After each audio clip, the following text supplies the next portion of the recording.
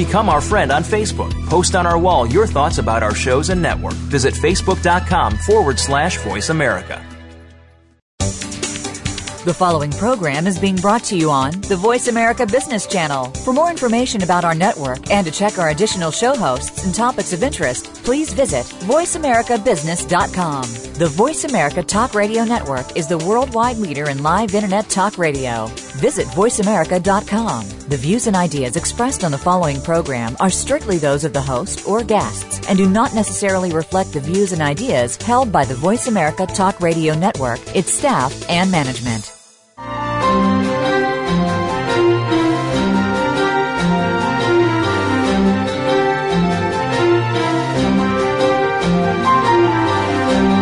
You are a visionary. You have a vision. You just need to create it and bring it to life. Welcome to Visionary Leader Extraordinary Life with your host, Kate Ebner. Our program will be an hour of inspiration from leaders who are making their visions happen, and will set you on the path to having a big impact through your leadership and the life you really want. Now here's your host, Kate Ebner. Good morning. Welcome to Visionary Leader Extraordinary Life. You know, when Elle Carberry moved her family to China in 2002, she only knew that she wanted to contribute as an international business leader. And at that time, she was an executive at IBM. She was new to working and living in Asia. Today, Elle is the co-managing director of the China Green and Tech Initiative, a unique collaboration of companies, both Chinese and international, who are working together to promote green technology markets in China. Ellen and her colleagues are working with leaders in China on its green tech agenda, and she's living her double dream to make a big contribution towards a more sustainable world through better business and raising her family in China. So welcome to the show this morning, Elle. Good morning, Kate. How are you? I'm very well. Thank you for being part of this. I know that you're actually participating in the very wee hours of the morning from over there in Shanghai, actually, on a business trip. So thank you for calling in. Mm-hmm. Elle, your business credentials are impressive, and I think that you're an important voice to come to Visionary Leader Extraordinary Life. You're really someone who I know has made a career of understanding complex business problems, particularly in the technology space. You've got more than 2 decades of experience commercializing new IT products and services in Asia, China, and the U.S.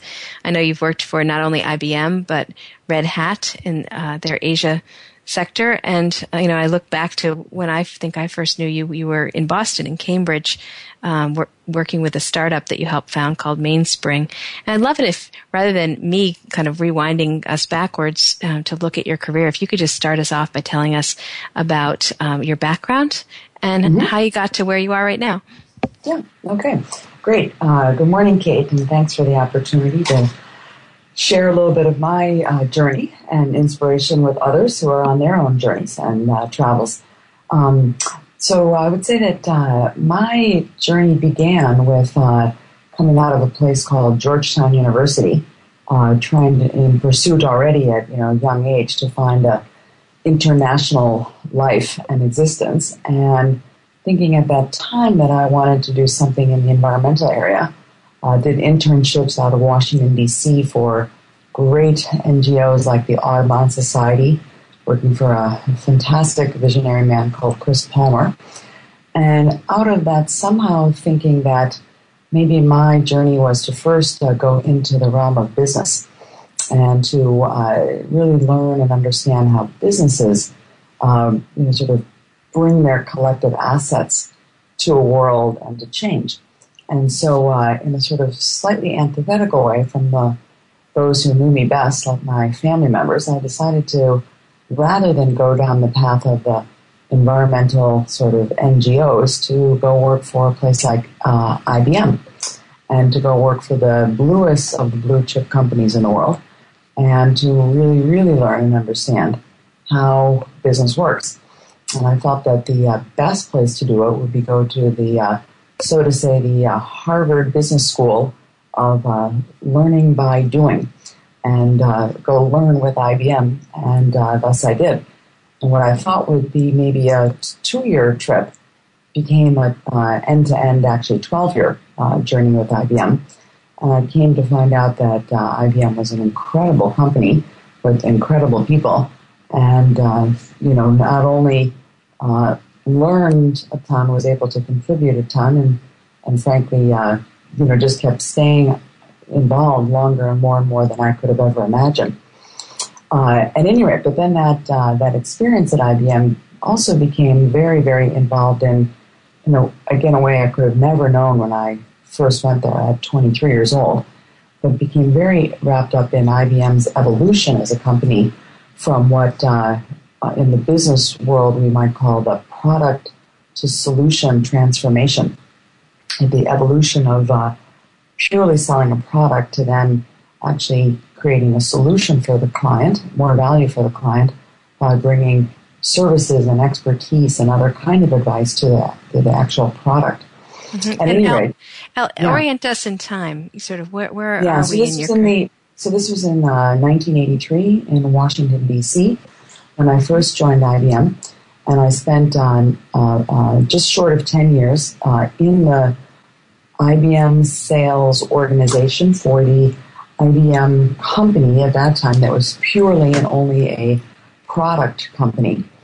And then I happened to leave in pursuit of entrepreneurial interests, going to work for what we would today call venture-backed, early-stage tech innovation companies. That was in about 1993, so at the very, very beginning of the sort of venture capital industry. At any rate, so I sort of exited IBM when IBM was having they were sort of going through a transformation. They were letting people leave and paying out their pensions, and I was 30 couple of years old, and I had no debt.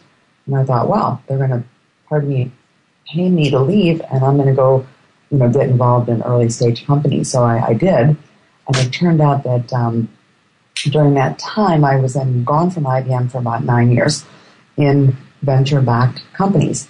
And so then that was another incredibly, rich and environment to really, really learn how to commercialize technology under the house of a startup company versus the big 3 blue letters called IBM, where you're kind of quite remote and distant from what does it really mean to, bring technologies to market.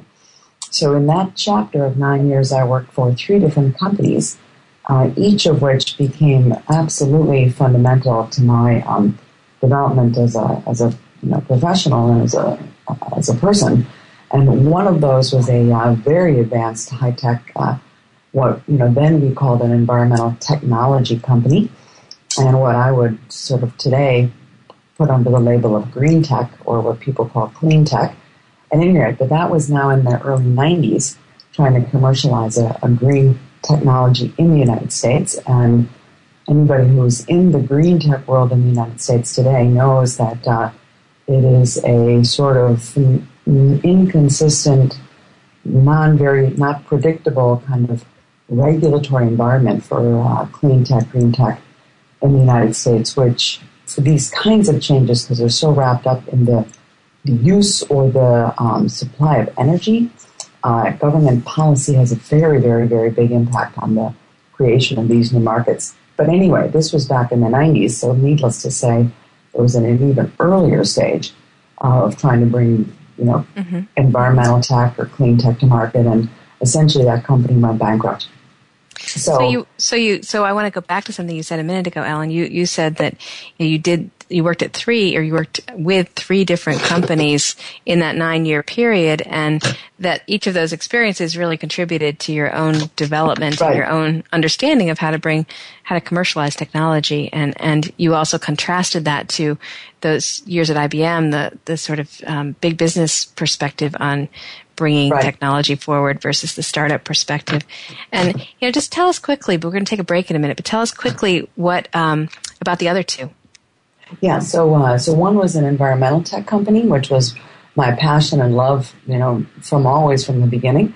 The second one was then working in the beginning of the online internet business with a company called Ziff Davis Online. And Ziff Davis was the first publisher of a 4-fee online business community that was called ZDNet, or Ziff Davis Online, and it had even an earlier name, but these people were absolutely the innovators of that, what is today the entire sort of almost entirely the online experience.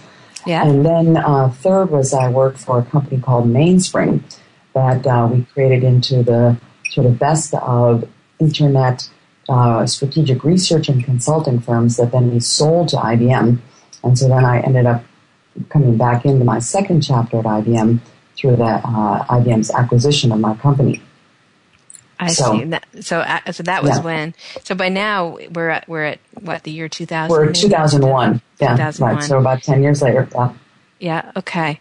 Good. Well, I like to have you tell that story in part because I think as people are listening, I often get people, who want to have a vision for their lives, for their careers, who kind of look at where they are and say, what does it have to do with my future, where I am right now?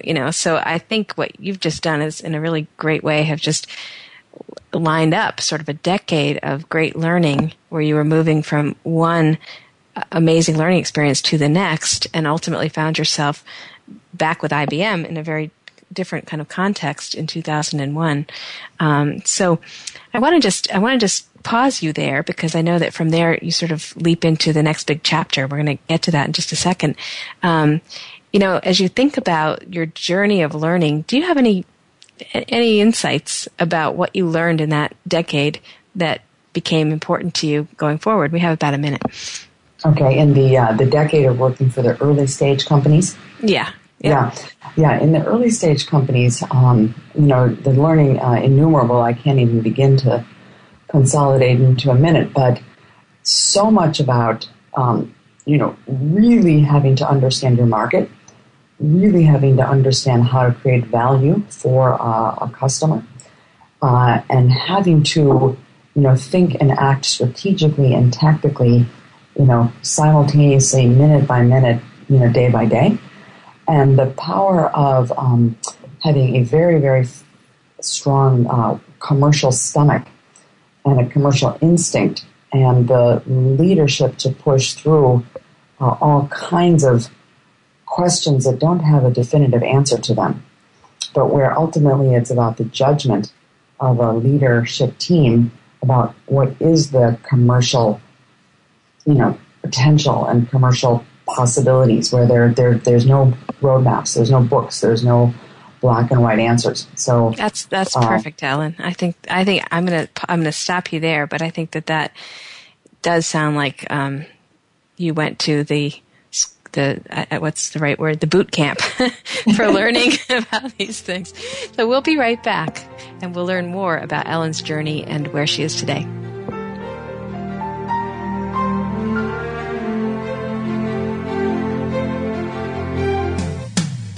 When it comes to business, you'll find the experts here. Voice America Business Network. Do you want to take your organization to the next level? The Nebo Company develops leaders, teams, and organizations to achieve their highest potential. We provide executive and team coaching, leadership courses, mentor programs, and retreats tailored to the unique goals of your organization's leaders. With national reach, Nebo specializes in helping senior leaders to articulate a compelling vision, then develop the strategy, goals, and accountabilities that make the vision real. For more information, visit NeboCompany.com. Be sure to ask about our leadership and life curriculum. Again, that's NeboCompany.com. These days, everyone is looking for information on staying young, healthy, and fit. The Voice America Health and Wellness Network is here to help you on your quest to better health and a better you. We talk about everything from diet, fitness, and aging to substance abuse, personal growth, mental health, and much more. Learn from our experts who cover health and wellness from traditional and holistic perspectives. Tune in to the Voice America Health and Wellness Network. Healthy living starts here.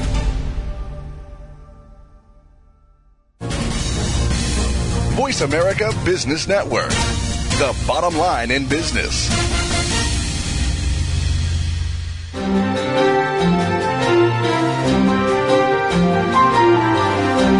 You're listening to Visionary Leader Extraordinary Life with host Kate Ebner.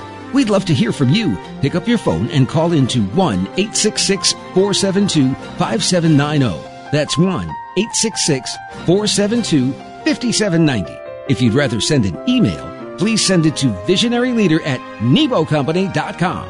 Now, back to today's program. Welcome back. This is Kate Ebner, Visionary Leader, Extraordinary Life. And this morning I am talking to Elle Carberry, who is the co-managing director of the China Green Tech Initiative. We're going to learn about Elle's vision, but also we want to really hear about her pathway, because I think what she represents to me is a pretty bold American business leader who is working internationally toward a vision that she has for the world. So, Elle, welcome back. Thank you. And right before the break, we were talking about sort of the decade of learning, we'll call it. Actually, you've had many decades of learning. So we were focused on the 90s up till 2001. And I know that, at that time you, again, were living in Cambridge, Massachusetts. You were contemplating some big changes. And I would love if you could just tell us how you got from there to where you are today. Yeah. Okay. So many things in life are unpredictable, and a lot of things I've learned is about really listening to yourself and listening to your heart and soul. And so when I was at a time where we were now in the process of selling a NASDAQ-listed publicly traded company to the IBM Corporation, it transpired that this all worked. We sold this company in a very positive, successful way to IBM. And then we began to create for IBM their global strategy consulting business, as a brand new go-to-market business division, if you will, or business unit for the IBM company. And so at the time that was underway, I went to my boss for the prior startup company that IBM purchased called Mainspring. My boss, the greatest CEO and leader I've known of all my years of working, a man named John Connolly. And I told him, I said, John, now that I'm going back to IBM to do a second chapter, I think I'm going to try to do something at IBM that only is possible at a place like IBM. And I think I'm going to try to, go to China. And he looked at me, this was February of 2001, sitting in Cambridge, in our building right next to the MIT Sloan School. He looked at me and he thought I was out of my mind mad. He looked at me, blonde American, woman of, European, German, ancestry, Irish ancestry.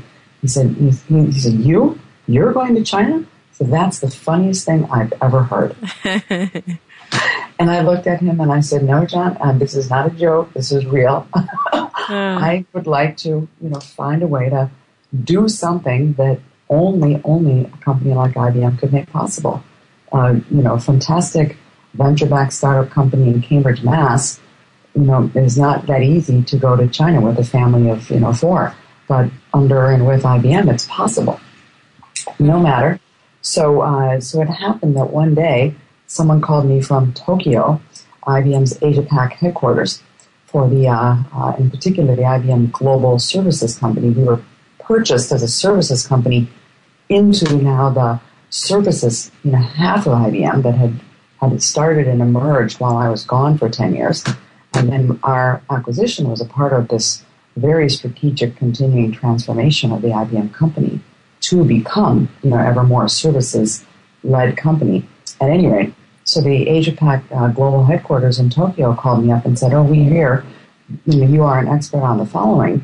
Could you send us your materials? We're having a training class in Tokyo next week. And I heard that, and now being entrepreneurial, I said, I've got to find a way into a role in China. Nobody sitting here in, New England is going to help me do that. I better get myself into Asia. And these people need my help. And so I said to the woman, I said, how about I come and teach that to your group next week in Tokyo? How about you pay for me to get on the plane, and I'll come and do it for you? And she said, what a fantastic idea. I'll be right back. It's something like at this time, 9 o'clock in the evening in Cambridge. And I'm at my desk working away. And she hung up the phone. It was 10 a.m. in Tokyo. She called me back 20 minutes later, and she said, done. You have a flight to Tokyo next week. Can you be here, on Monday? And it was like Thursday. So I said, okay, no problem. I'll confer with my boss in the morning, and I'll come back to you tomorrow. At any rate, so then I the rest is history. But I, went to Tokyo that week, and and I began, really trying to understand as an entrepreneur, how could I, as a kind of newly badged, banded level IBM executive, create value for the IBM Corporation in Asia Pacific.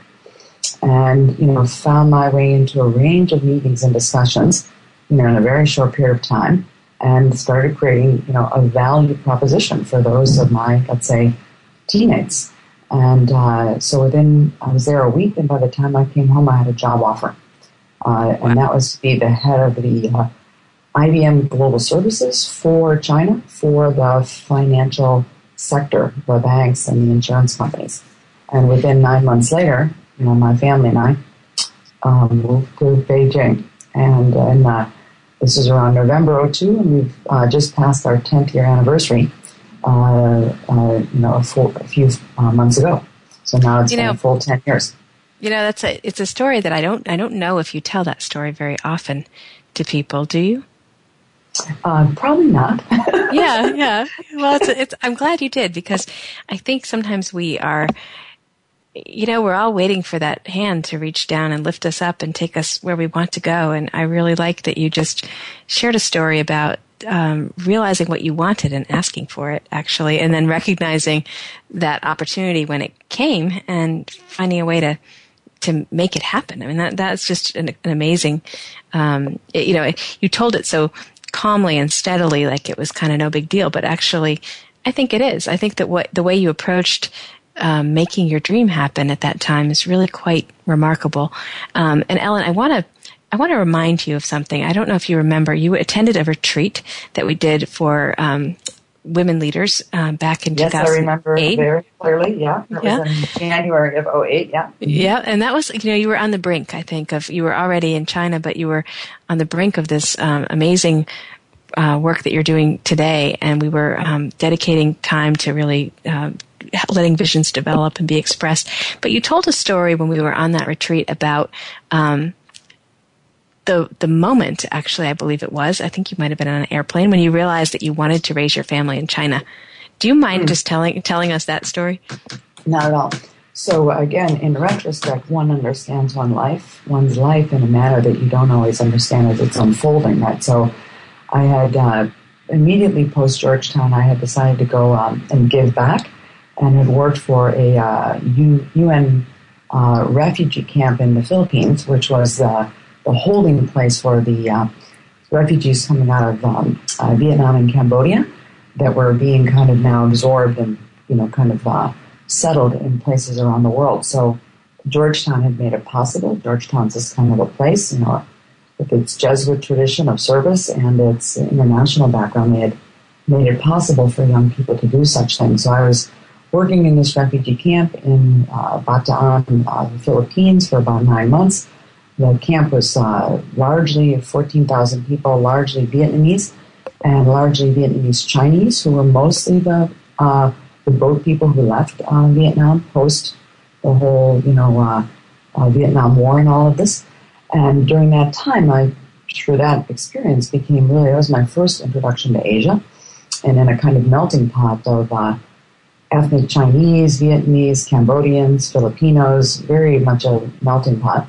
And became aware of China, actually, through these ethnic Chinese people who had, left Vietnam. And so at the end of 9 months, I was now on a plane, the long flight back to America, really wondering, okay, now I gotta, really start to think about my life. That was a great volunteerism experience. Now I've got to get serious. I've got to go find a job. I've got to figure out what I'm going to do. What is that? I have no idea. But as I was taking that long flight, I thought, I bet, I should someday in the future raise my children in China. Of course, I had no children at that time. I had no husband at that time. I, frankly, at 24 years old, was not thinking about those things. I was, quite content to go off and be a young, independent, woman professional for some years before I got married and had children. But I nonetheless took the view that someday later, when I had children, that I would like them to grow up with an international experience. And I felt that at that this era in our world, that having an international experience with China, rather than maybe the kind of more European tradition that kind of, was a lot of the U.S.'s founding, in the 1600s. And I thought, my family, my children at this point in the world should have an experience that's more Asian and should be China-specific. And so that's just a view that I had at 24 years old. And so then, as you said, Kathy, it wasn't, it was almost 20 years later when I happened to be, in a company that we were selling to IBM, and I knew enough about IBM from having worked there previously for 9 years that I said, I now have children, I have a husband, I have a job at IBM. I'm going back to work at IBM, and I bet I could go work at IBM in China. Fantastic, and that was Ellen. my idea. Yeah, we're going to... It was a little crazy, but it... There you are now with your son and your daughter, and you've been there for a decade and have been raising them there. I know they speak Chinese. It's a really fantastic family vision. We're going to take a break, and when we come right back, we're going to talk about the China Green Tech Initiative.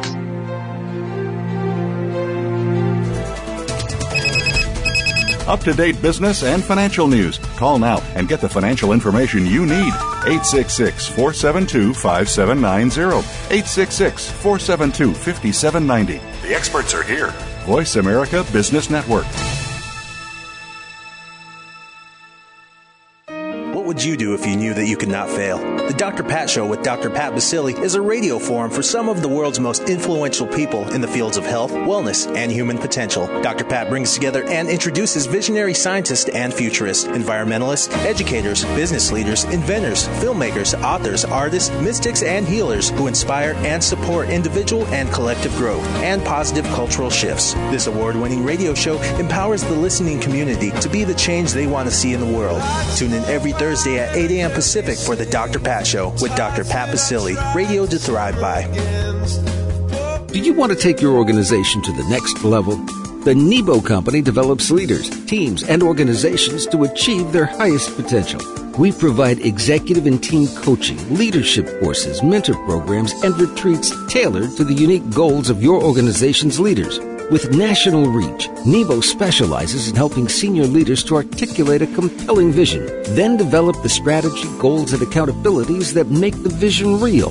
For more information, visit NeboCompany.com. Be sure to ask about our leadership and life curriculum. Again, that's NeboCompany.com. We're always talking business. Talk to an expert. Call now, toll free, 866-472-5790. That's 866-472-5790. Voice America Business Network.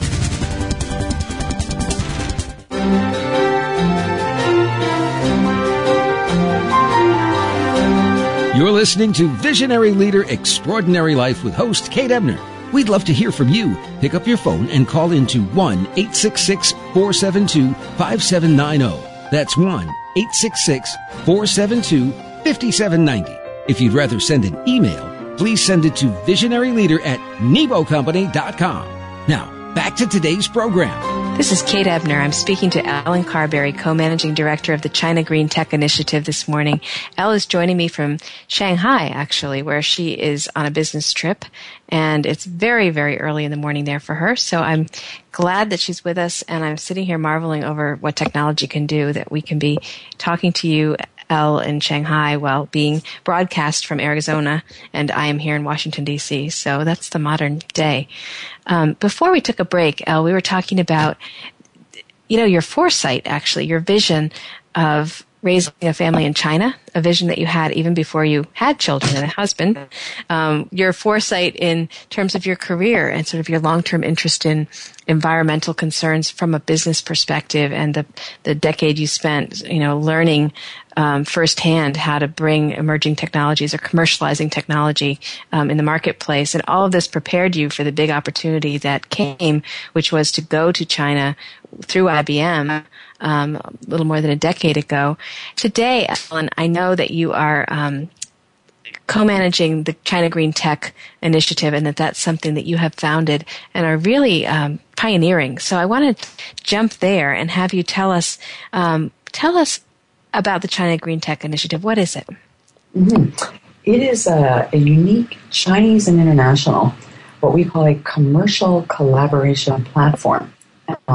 It is comprised of about 100 organizations, and from those organizations, about nearly 600 people today, who together are focused on a very simple mission, which is to identify and to develop and promote the use of green tech for the needs of China at this point in its evolution, and then also with China as it's going global on this green tech agenda. And so what is, on the one hand, trying to help and work on the kind of green, sustainable, what sometimes China calls its low-carbon development model at this point in its development as a nation. It is also about connecting more and more now the multiple nations working together on what is very, very much a global green tech industry, because green tech is fundamentally underneath it all about the use of energy, and energy is a global business. So the Green Tech Initiative in China is about finding those opportunities for where solutions existing and emerging can be applied to the needs of China and, frankly, to a broader world that ever more now needs solutions to, frankly, continue to and develop life in a, the way we live today, with, personal mobility, electronic gadgets and gears of all type, all kinds of things we have in our lives that require energy.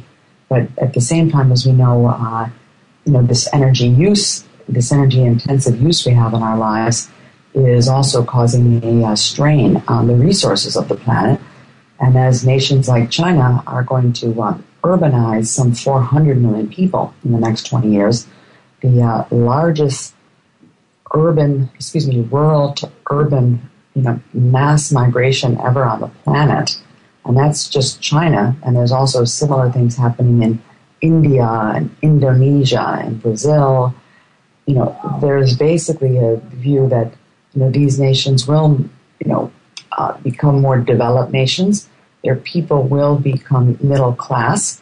When people become middle class, they have a much, much greater use of energy and water, factor of, I think, 7 for energy and 4 for water. And that puts an incredible strain on the planet. And some people say that the simple analogy is that, we will need 5 planets, the resources of 5 planets to support the expanding population of the world over the next, 50 years. So the China Green Tech is essentially trying to help explore how to solve that very, very, fundamental problem that is underway, in our generation, and believes that tech innovation is very, very much a part of the answer. It's not the only thing for sure, but it is definitely a part of the answer. The simple idea that the power of the sun could be harnessed as an energy source in a manner that is much, much, much less detrimental to the planet than, let's say, the burning of fossil fuels. So it's all about exploring how do we continue to evolve our life on this planet with, 5 and 7 billion people living, many, many more of them living the middle class life that many of us enjoy, not having to give up things, but still somehow make life sustainable on one planet instead of 5, and feeling that tech innovation is a part of the necessary solution for that equation to solve for itself, if you will, over the next 30 and 50 years.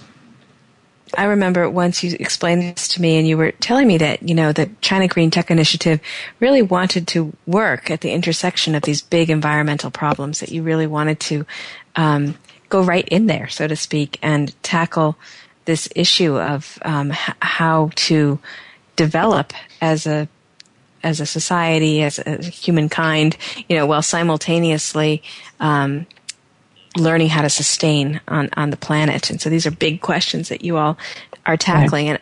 And tell us, I know, Ellen, that the way that China Green Tech Initiative operates is collaboratively, and that these 600 individuals and 100 organizations that are involved in the initiative are a real range of diverse companies and organizations that are coming together to engage. So tell us about that. Yeah, go ahead. So great. So we see the big fundamental problem. We want to work together to solve it. We also, by the way, want to work together to solve it in, let's say, 3-year increments. So again, from my life in publicly traded or, venture-backed companies, I'm very, very aware that progress really has to happen in a incremental fashion, right? It has to, if you take money from the IBM treasurer, as I had to, when I started up a business plan for IBM Global Services in China, or if you take money from a venture capital firm, at my prior company, Mainstream, you have to give back. You owe somebody money, a 30% return in 3 years or 5 years or 7 years. So we are trying to solve this problem with people who care about tech innovation, either the development of it, the deployment of it, or let's say the financing of it. And all those people are accountable to someone's money and have to give a return in a near-term time frame. So we are now trying to work together to create tangible results, 3 years at a time, and find where and how we can keep solving the problem, advancing the market, creating, solutions in these, very tangible steps, if you will, of 2 and 3 years at a time. So I just wanted to make sure that that's clear. Yeah. No, I think that's very clear. A couple of things strike me about that. I'm sort of fascinated with the 3-year increment concept. I have found as someone who has helped lead change that organizational change or structural change it usually takes 3 years, so in that 4th year, you're ready to start again, so that seems like a very a natural increment. And then I have to go back to the story you told us about that decade of learning, that 9 years where you worked in 3 companies in 3-year increments pretty much. Interesting. Yeah, it is. I mean, your lessons came in 3-year increments. So it's a familiar pattern for you. And tell me, I know that... So the collaboration part, I want to, you were asking about that, and I didn't yet answer your question. So I just wanted to frame kind of a little bit about, the kind of how we're doing this. Now, so given that, we then said, the solution to these, let's say the creation of these new solutions has a lot to do with traditional industries moving out of their traditional boxes. And, a lot of innovation in the world generally will happen across the boundaries of traditional market spaces or companies or industries, right? That's just sort of one part of how innovation happens. So we said, okay, if we're going to solve this problem, we have to bring together a large and diverse range of parties. And we decided that those parties, would fulfill what we think of as 5 key roles in any industry: the tech sellers, the tech buyers or adopters, the people who provide financing, either debt or equity, people who provide services, like my beloved former employer IBM, and people who provide the policy environment. So we work very, very hard to bring in a range of parties from those 5 roles, and then we work very, very hard to make sure that they are coming from the different nations of the world. So the companies involved come from, of course, China, and then internationally they come from Germany and France. They're Dutch, they're Israeli, they're Japanese, they're Australian, they're North American. And in a place like Beijing and Shanghai, or places like those 2 cities, all of these, companies of various sizes and shapes are working from around the world, together on developing these new solutions for the world. I have to tell you, Elle, it's so heartening to actually hear you describe that diverse group of stakeholders, if you will, representing all of us coming together. We're going to take a break right now, and I'd love to have you continue to talk about the Green Tech Initiative when we come back. We'll be right back. When it comes to business, you'll find the experts here. Voice America Business Network. Do you know that over 70% of Americans with severe disabilities are unemployed? Are you one of the 2.5 million Americans with epilepsy? If you are, or know someone struggling with these issues, tune in to Disability Matters with Joyce Bender. On the show, Joyce will discuss these issues as well as others. She will have on nationally known guests that will offer helpful insight on disability matters and let you, the listener, call in with your questions and concerns. So if you struggle with a disability or know someone who does, listen to Disability Matters with Joyce Bender, heard every Tuesday at 11 a.m. Pacific Time here on voiceamerica.com. Do you want to take your organization to the next level? The Nebo Company develops leaders, teams, and organizations to achieve their highest potential. We provide executive and team coaching, leadership courses, mentor programs, and retreats tailored to the unique goals of your organization's leaders. With national reach, Nebo specializes in helping senior leaders to articulate a compelling vision, then develop the strategy, goals, and accountabilities that make the vision real. For more information, visit NeboCompany.com. Be sure to ask about our leadership and life curriculum. Again, that's NeboCompany.com. Follow us on Twitter at VoiceAmericaTRN. Get the lowdown on guests, new shows, and your favorites. That's VoiceAmericaTRN.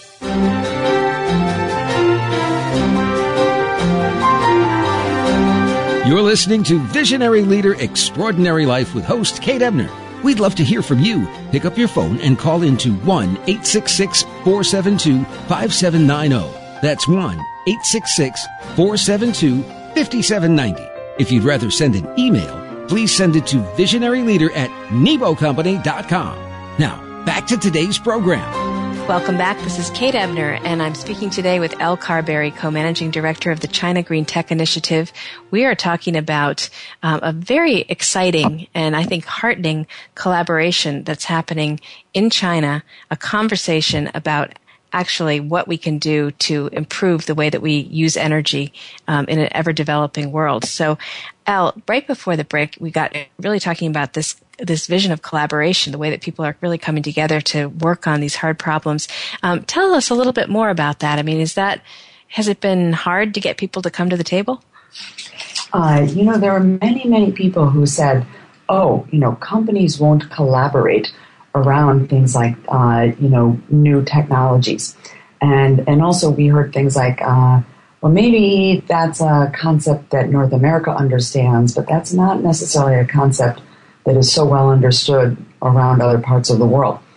So, we heard those things and we said, we think that, first of all, we're not collaborating around companies' proprietary technology assets. Those are clearly patented proprietary, the key core values of many, many of these companies. But what we are collaborating around is the understanding of the market, the diagnosis of a market, the where exactly to, go into the market, right? So if you could imagine that in 30 years we're all driving vehicles that are very, very different looking. If you see what General Motors has, showed at the World Expo here in Shanghai, 3 years ago, it looks like the Jetsons, from the comic strips that we watched when we were children in the 60s, right? Mm-hmm. So, you could imagine we will get there, right? But how do we do that every 3 years is a different story, right? Uh-huh. And that's where we have to get really tangible about what incremental changes can we make in these tangible ways. So it's the market understanding, and it's also the aggregation of different pieces of new ecosystems that have to come together to work together. So the vehicles, for instance, if they today are powered by an internal combustion engine that works on a fossil fuel and with all the other pieces in it are largely running off of belts, that move when that, engine powered by gasoline moves. Imagine that the whole interior of that, future vehicle is going to be run on electronics. It's going to look much, much more like my computer and my life that I've lived at IBM. In the IT sector for, 2/3 of my life, right? So then the whole ecosystem around the vehicle business is going to change because it's going to come from the electronics industry instead of the, mechanical kind of pieces and things that work together. Anyway, just one example of how much all these industries have to change. And so we felt we had to work together to bring companies out of their parochial kind of confines. Right? Yes. And work together to solve. Yeah. Let me pause us for a second again because I feel like we are operating in a dialogue through your work that is in our future as listeners, but we're not in that conversation every day the way that you are.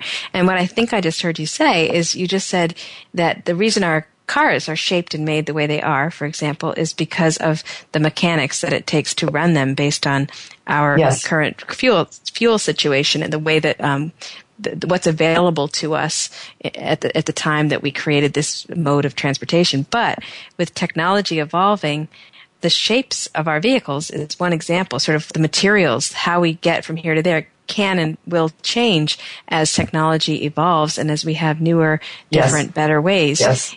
So our future is sort of emerging out of what's possible in our present understanding. And that's that's right where the intersection is, where your work is. And that's one example. Correct. I know that's only exactly one. Right. Yeah, right. That's exactly okay. Right.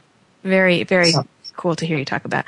So, so tell us more, in terms of what you hope to accomplish with the China Green Tech Initiative, if you could give it to us kind of in a nutshell, what is it that you think that this collaboration is going to lead to? Yeah, we're essentially trying to help these companies accelerate their either development of the solutions or their development of the adoption or the development of the money that needs to go behind these new solutions and industries. And so now, after doing this for 4 years, we absolutely are finding that we are accelerating. So, one example is, and we run a annual recurring partner program where these companies come together, they work together around a body of knowledge and insights. They work together in very, very highly governed, facilitated, structured convening mechanisms. So, by the way, collaboration needs a lot of governance. It needs a lot of very careful management. Otherwise, it's chaos, right? So collaboration is not, it's an easy word to say, but it needs a lot of governance, structure, management, attention. Okay, so our platform is providing all of these things to enable the collaboration. And then out of the collaboration, companies are accelerating their way to, new tech innovation, new projects, new partners, new ways to deploy technology. So, one beautiful example is where 9 of these companies who have been working with us, all of them starting already at our various earliest time in 2008, were able to accelerate their business. So there are a couple startup companies who were able to raise money from the very, very early stage green tech focused investors in China, which 4, 5, 6 years ago there were not many green tech focused venture capital firms in China, just by the way. So we were able to bring together these very visionary venture capital people with the startup companies. Then we were able to bring together the startup companies who were, in this one example, we're working on innovation in the clean coal value chain, in the how is coal used in new ways that is, frankly, less polluting and more efficient than petroleum. Okay. Yeah. So in this case, then we were able to align them up with a large German chemical company, and those two companies over the last 18 months developed patented chemical value chains.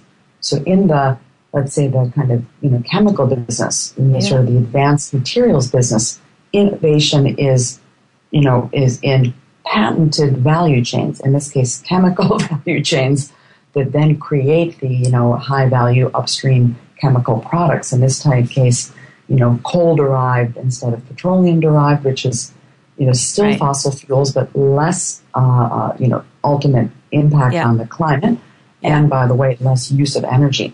Yeah. So these two companies now are going to market with new products because of their knowledge that they gathered through the collaboration platform, through the partnerships they formed, and through the discrete, tangible focus on key opportunities that they decided about when they were working together in this, sort of shared learning, shared partnering, and shared acceleration model.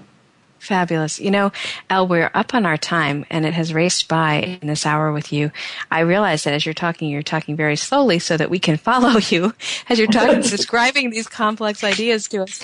But it's exciting to have an example like that and to have a chance to understand how innovation is happening and where innovation is happening. And I know that the China Green Tech Initiative is really a platform for building on best-in-class ideas with top companies and helping to bring together the resources to put behind the technologies to put into the innovation that you're describing here. And I really want to commend you, and I know it's time to wrap up. So what I want our listening audience to know is that here is as you put it, a blonde businesswoman, Georgetown graduate who wanted to move with her family to China and make a difference in terms of the sustainability of the planet through the work she does through business. And here she is doing it, and I think still doesn't speak a whole lot of Chinese, which is one more excuse we often make to ourselves is I'm not ready. So I commend you, Elle. I thank you so much for joining us today. I think you've given us a lot to think about. And for anyone interested, check out our newsletter to find out more about Elle Carberry. Thank you very much for joining us, Ellen. Thank you, Kate. Thanks for the opportunity. We sincerely hope you've enjoyed hearing from leaders who are using vision to create an inspiring future. Please join host Kate Ebner for another edition of Visionary Leader, Extraordinary Life next Monday at 8 a.m. Pacific Time, 11 a.m. Eastern Time on Voice America Business Channel. Meanwhile, visit www.nebocompany.com for more tips on bringing your own vision to life.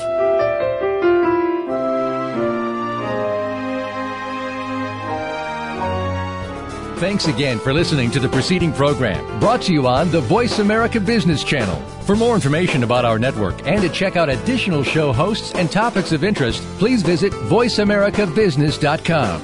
The Voice America Talk Radio Network is the worldwide leader in live Internet talk radio.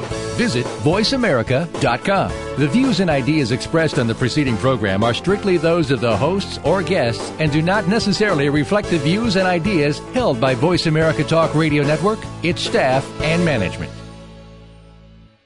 Now you don't have to stay linked to your desktop or laptop. Take Voice America on the go and listen anywhere. Get our mobile app for iPhone, BlackBerry, or Android at the Apple iTunes App Store, BlackBerry App World, or Android Market.